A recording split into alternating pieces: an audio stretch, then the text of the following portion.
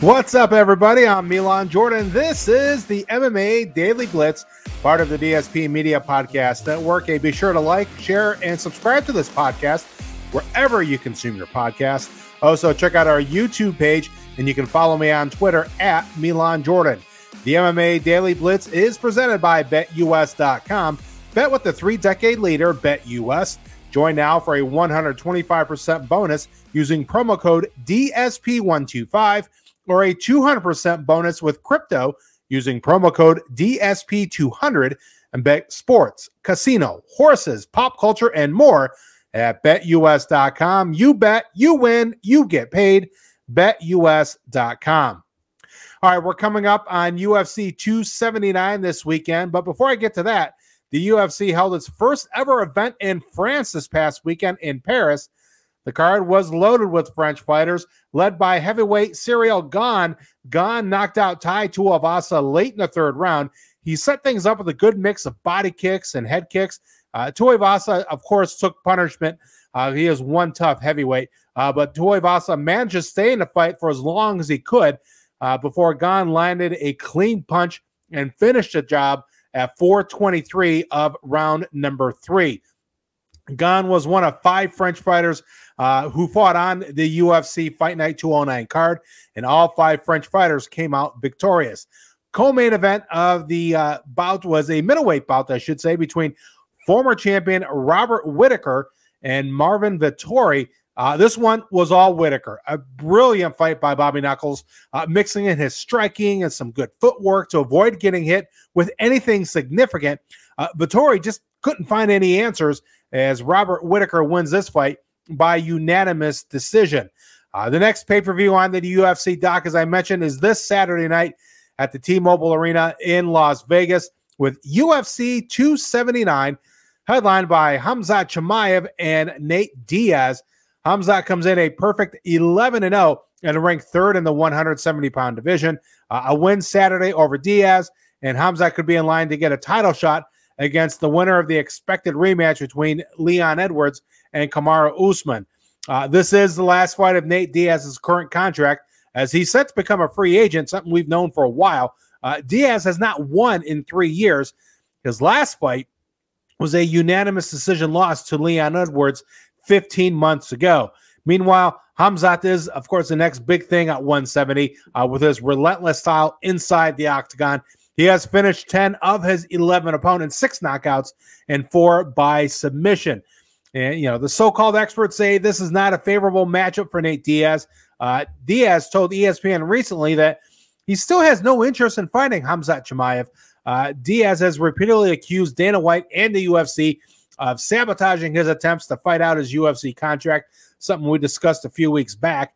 One narrative heading into the fight is that the UFC is throwing Diaz to the wolves here as Chimaev ascends towards a title shot, and Diaz believes the UFC hopes to set up Khamzat for success at Nathan Diaz's expense. He said, quote, "They're acting like I called for this fight, which I didn't call for and don't want and didn't want and still don't want," Diaz told ESPN. "But I don't give a fuck. I'll fight anybody, but the pressure is on him. He better finish me because he's the next killer in town," end quote. Look, one thing is for certain, Nate Diaz will put on a show for the fans, something that Khamzat does as well. So either way, it should be a wild main event at UFC 279. And if Joe Rogan interviews Nate Diaz after the fight, win or lose, look for some fireworks there as well. All right, co-main event is something that was just announced a few weeks ago. Li Jingliang welcomes Tony Ferguson back to the welterweight division. Jingliang is coming off a TKO win over Muslim Salikov at UFC Long Island less than 2 months ago, while the 38-year-old Ferguson comes in a 4-fight losing streak, all at 155. Like Nate Diaz, Tony Ferguson, he hasn't won in over 3 years, but Tony Ferguson, like Nate Diaz, always puts on a show. He's a real gamer. And again, this fight was just announced a few weeks ago, so we'll see what happens come Saturday night between Tony Ferguson and Li Jingliang. All right, the rest of the UFC 279 main card looks like this. Catchweight bout between Kevin Holland and Daniel Rodriguez.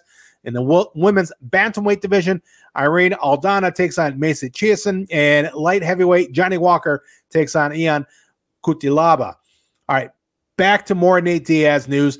He's set to launch a combat sports promotion. Yeah, per a recent release from Team Diaz, Diaz will be applying for his license to promote events for an organization called Real Fight Inc. The promotion will feature boxing, MMA, and Brazilian Jiu-Jitsu. Diaz himself announced the news on Sunday via his Instagram with the following caption: "Real ninjas, real fighters, real shit, Real Fight Inc." Just like nothing less from Diaz, huh? And according to the statement, Nate Diaz's new endeavor, it's not going to affect his status as a fighter, as he plans to remain active as a fighter as well. The statement read, Real Fight Incorporated is his expansion into the business side of the sport, where Nate Diaz has been a fixture for close to 20 years. The promotion will look to attract fighters from around the world, whether it be up-and-coming prospects or household names who fit the brand of real ninjas, real fighters, real shit. So stay tuned for that. All right, one last note. Anderson Silva is going to be returning to the boxing ring. The former Pride and UFC middleweight champ will take on none other than Jake Paul. Now, the fight's going to take place on October 29th in Glendale, Arizona on Showtime pay-per-view.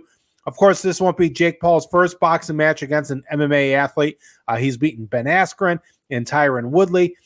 Unlike Askren and Woodley, though, Silva will head into this matchup with Jake Paul with a few boxing fights under his belt, winning all 3 times inside the squared circle, and he's looked pretty good in doing so. One of his Anderson Silva's victories includes a decision victory over Julio Cesar Chavez Jr.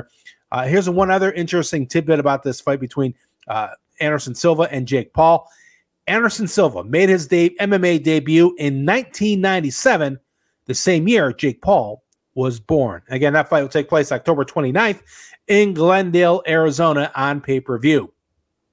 All right, folks, that'll do it for the MMA Daily Blitz. Please like, share, and subscribe to this podcast on Spotify, Apple, Google Podcasts, or wherever you get your podcast.